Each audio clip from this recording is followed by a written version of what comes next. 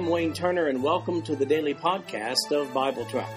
I've developed Bible Track to be both a commentary and a daily Bible reading schedule.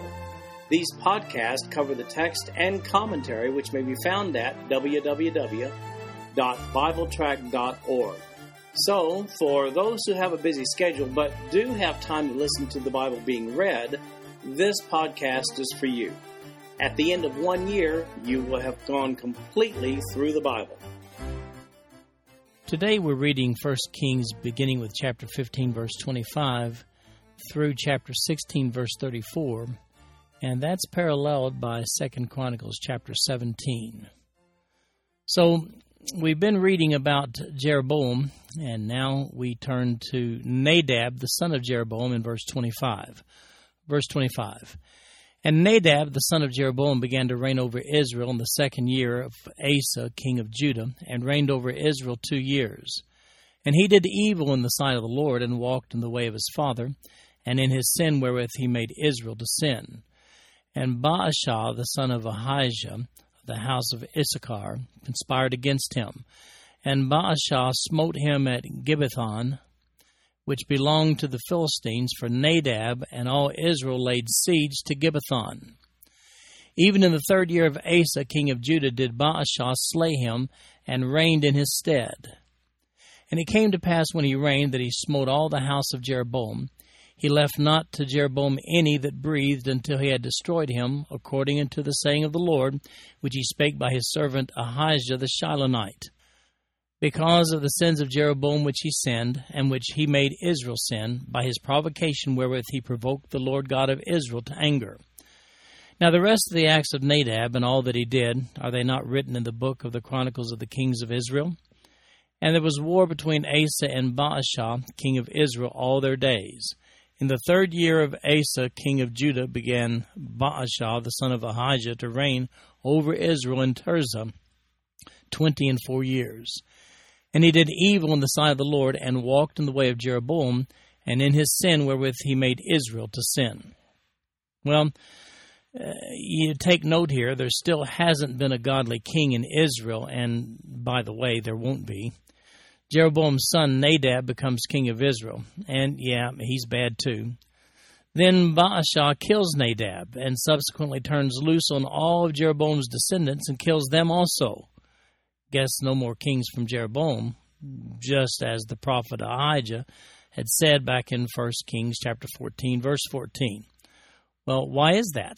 Well, the answer is in 1 Kings chapter 14, verses 1 through 20. Jeroboam was evil in the sight of God, and it's stated again here in 1 Kings chapter 15, verse 30. Now it's King Baasha, and of course, he's bad too. He just couldn't bring himself to serve God. It just never became a tradition among the kings of the northern kingdom, known as Israel, to forsake idols and turn to God as the only one true God. So if you're looking at the written notes of BibleTrack.org for today, there's a yellow information box about the summary of King number 2 of Israel, the northern kingdom, from 910 to 909 BC. That was Nadab. He was evil. Of course he was evil. And by the way, this marks the end of the first dynasty of the newly formed northern kingdom of Israel. Then we come to Baasha, and by the way, there's a little information box there for him as well. He's king number 3, and he reigned from 909 to 886 BC over Israel, the northern kingdom. And there's everything that you need to know about him. Well, let's read about King Baasha in 1 Kings chapter 16, beginning with verse 1. Now, I should point out that 2 Chronicles doesn't record anything about the kings of Israel, the northern kingdom, just the kings of Judah. And that's why our parallel passage doesn't kick in right here. Verse 1. Then the word of the Lord came to Jehu, the son of Hanani, against Baasha, saying, Forasmuch as I exalted thee out of the dust, and made thee prince over my people Israel, and thou hast walked in the way of Jeroboam, and hast made my people Israel to sin, to provoke me to anger with their sins, behold, I will take away the posterity of Baasha, and the posterity of his house, and will make thy house like the house of Jeroboam the son of Nebat. Him that dieth of Baasha in the city shall the dogs eat, and him that dieth of his in the field shall the fowls of the air eat. Now the rest of the acts of Baasha and what he did, and his might, are they not written in the book of the Chronicles of the Kings of Israel? So Baasha slept with his fathers and was buried in Tirzah, and Elah his son reigned in his stead. And also by the hand of the prophet Jehu, the son of Hanani, came the word of the Lord against Baasha and against his house, even for all the evil that he did in the sight of the Lord, in provoking him to anger with the work of his hands, in being like the house of Jeroboam, and because he killed him. Well, could the prophet Jehu have given a more negative prophecy concerning King Baasha of Israel? He declares that his lineage won't continue as kings over Israel. Is it any wonder that the Israeli kings hated God's prophets? His condemnation by the word of the prophet was because of Baasha's treachery and general state of, evilness. He's followed by his son Elah. We're now into the second dynasty of the newly formed northern kingdom of Israel, and this dynasty will soon close out with the death of Baasha's son Elah. So we have recorded in 1 Kings chapter 16, verses 8 through 14, the short reign of Elah. Verse 8, in the 26th year of Asa, king of Judah, began Elah, the son of Baasha, to reign over Israel in Tirzah 2 years. And his servant Zimri, captain of half his chariots, conspired against him as he was in Tirzah, drinking himself drunk in the house of Azra, steward of his house in Tirzah. And Zimri went in and smote him and killed him in the 27th year of Asa, king of Judah, and reigned in his stead. And it came to pass, when he began to reign, as soon as he sat on his throne, that he slew all the house of Baasha. He left him no one that pisseth against the wall, neither of his kinfolks, nor of his friends. Thus did Zimri destroy all the house of Baasha, according to the word of the Lord, which he spake against Baasha by Jehu the prophet.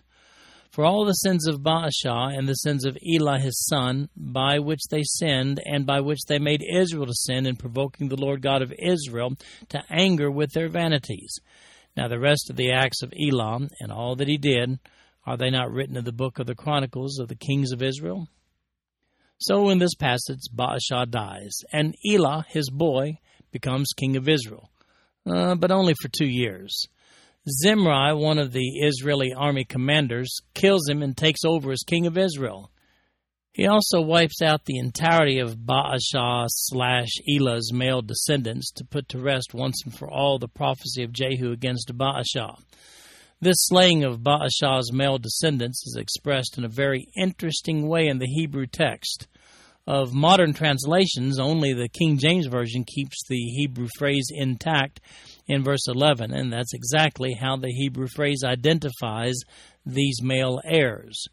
We're told in verse 12 that this treachery was in accordance with Jehu's prophecy declaring the end of Baasha's dynasty. In addition, we see that Zimri not only slays the male heirs, but also Elah's other male relatives and even his male friends. So we find a summary in the yellow box provided on the written notes of BibleTrack.org for today.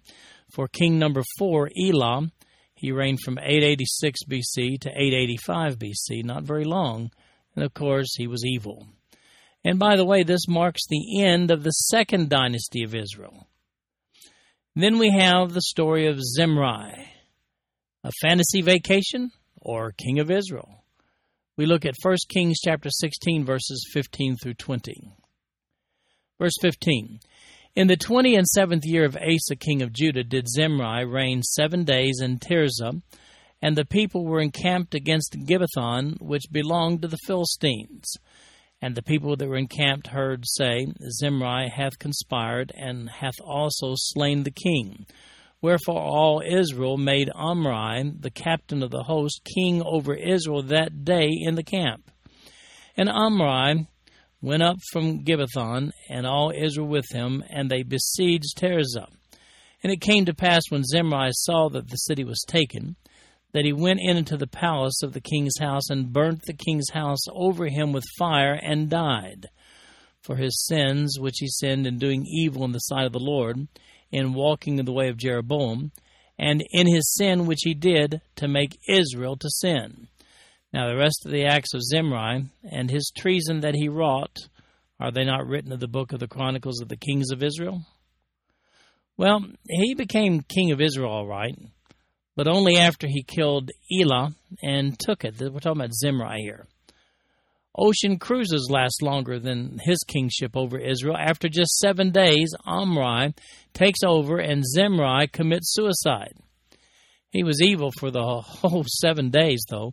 Whoa, Israel's northern kingdom is a tough place to serve as a king, wouldn't you say? It seems like the moment you get the crown, someone's after your head. The dynasty math gets a little fuzzy here. Zimri was king, well, sort of, but only for 7 days, and that was after he killed Elah. Omri, who became the next king, was not related to Zimri. So would you call Zimri's 7-day reign a dynasty? Since the definition of a dynasty is the succession of rulers from the same family, I guess Zimri by himself doesn't actually constitute a dynasty. So for 7 days, we're between dynasties 2 and 3. We have a summary of king number 5, Zimri, in a yellow box there in the written notes of BibleTrack.org for today. 885 BC for just 7 days. Yep, he was evil. And then Omri moves Israel's capital in 1 Kings chapter 16, beginning with verse 21. Then were the people of Israel divided into 2 parts. Half the people followed Tibni, the son of Ginath, to make him king, and half followed Omri. But the people that followed Omri prevailed against the people that followed Tibni, the son of Ginath. So Tibni died, and Omri reigned. In the 31st year of Asa, king of Judah, began Omri to reign over Israel 12 years. 6 years reigned he in Tirzah. And he bought the hill Samaria of Shemer for 2 talents of silver, and built on the hill, and called the name of the city which he built after the name of Shemer, owner of the hill Samaria. But Omri wrought evil in the eyes of the Lord, and did worse than all that were before him. For he walked in all the way of Jeroboam the son of Nebat, and in his sin wherewith he made Israel to sin, to provoke the Lord God of Israel to anger with their vanities. Now the rest of the acts of Omri, which he did, and his might that he showed, are they not written in the book of the Chronicles of the Kings of Israel? So Omri slept with his fathers, and was buried in Samaria, and Ahab his son reigned in his stead. The divided kingdom gets divided once again, but not for a long time. After the death of Zimri, it says that half the people followed a king named Tibni. However, Omri's people overcame Tibni's people in less than 2 verses here, and Omri becomes the undisputed king of the northern kingdom. King Omri buys land and builds his new capital city, Samaria, named after the guy Shemer, from whom he had bought it. He reigns in Samaria for 12.5 years, and of course, he was evil also. Just wouldn't serve God.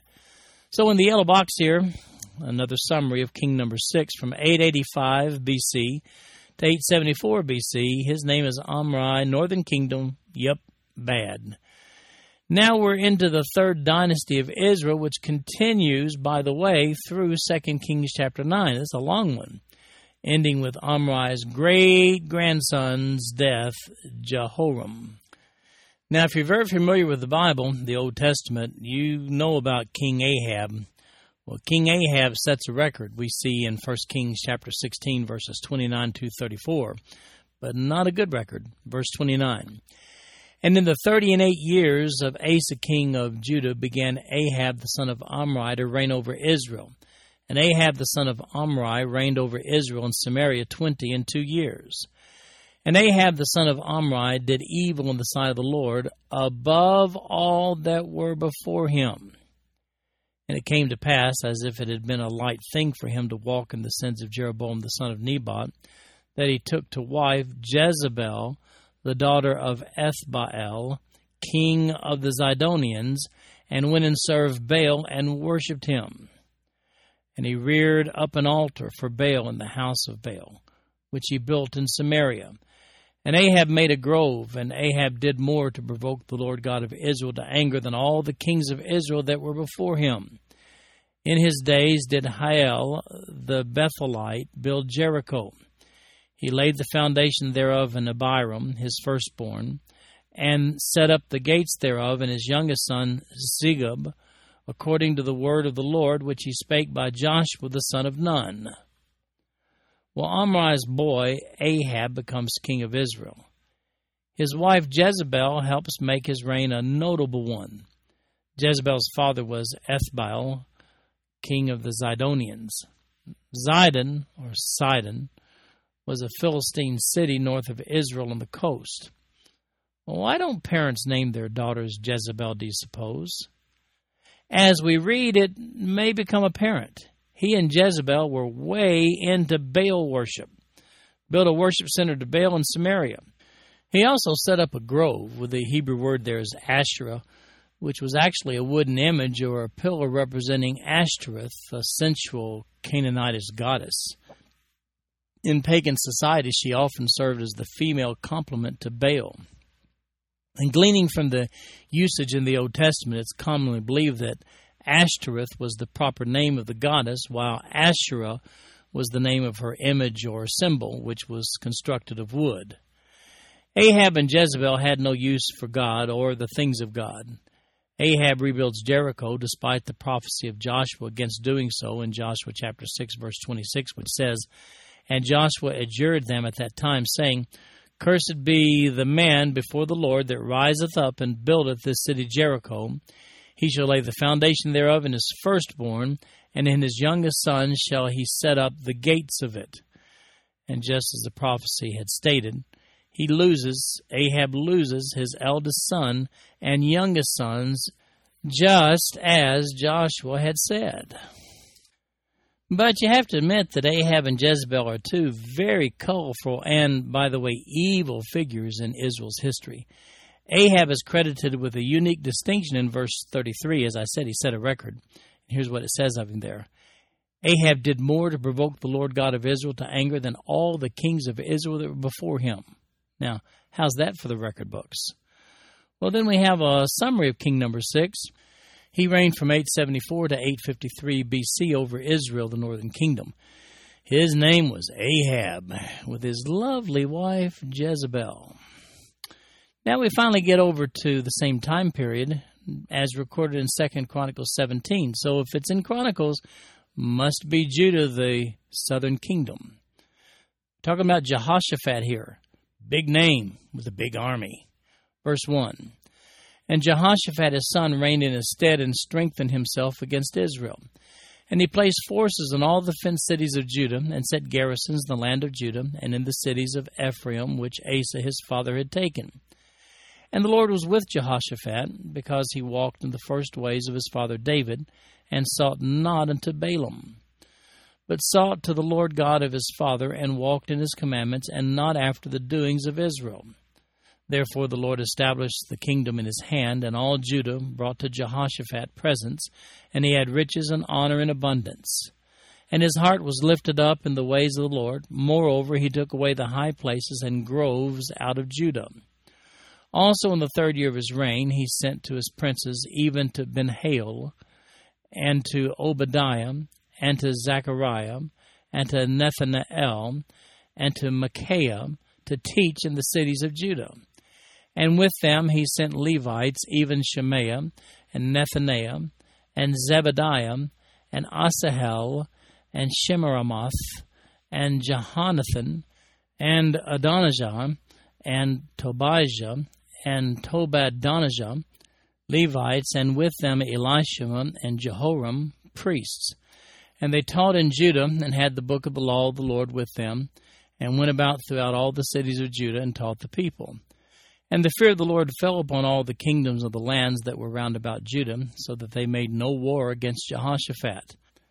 And some of the Philistines brought Jehoshaphat presents and tribute silver, and the Arabians brought him flocks, 7,700 rams, and 7,700 he-goats.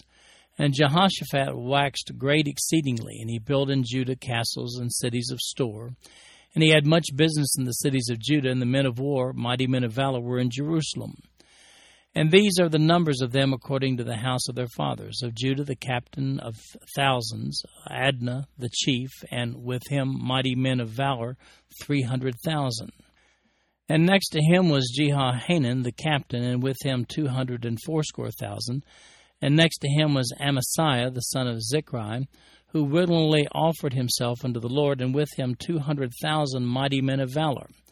And of Benjamin, Eliada, a mighty man of valor, and with him armed men with bow and shield 200,000. And next him was Jehozabad, and with him 180,000 ready prepared for the war. These waited on the king, besides those whom the king put in the fenced cities throughout all Judah. While the northern kingdom was screaming through a line of kings, the southern kingdom gets Jehoshaphat as their king, mentioned first in 1 Kings chapter 15, verse 24, as the successor to his father Asa. Jehoshaphat was a good king, as was his dad Asa, at least in the early part of his reign. Like his dad, he got rid of the high places at the beginning of his reign, but we see by 2 Chronicles chapter 20, verse 33, we're not there yet, but we see when we get over there that those high places later reappeared, and, he let it go. Fighting idol worship was a constant uphill battle among the Jews. But look at Jehoshaphat's army. I count it to be altogether well over 1 million strong. No wonder all the kings around him were sending gifts. I mean, he was zealous in the ways of the Lord, even sending priests and teachers out to the people of Israel to teach them the ways of the one true God. Jehoshaphat stays around through chapter 20, and he gets a lot of coverage in 1 Kings and 2 Kings as well, from 1 Kings 15 all the way to 2 Kings chapter 8, when his son Jehoram begins to reign in his stead. So we have a summary in the yellow box here, which is the last thing that we look at for today's reading, a summary of king number 4 over Judah. From 873 to 848 BC, his name is Jehoshaphat, and by the way, he was a good king. A few things mention bad about him, but basically he was a good king. This concludes our podcast for today. I'm Wayne Turner, and if you'd like to read along with our commentary online, go to www.bibletrack.org. Thank you for listening in today. The background music for these podcasts is an original composition written by the music director of Fayette Bible Church, Paul Walker.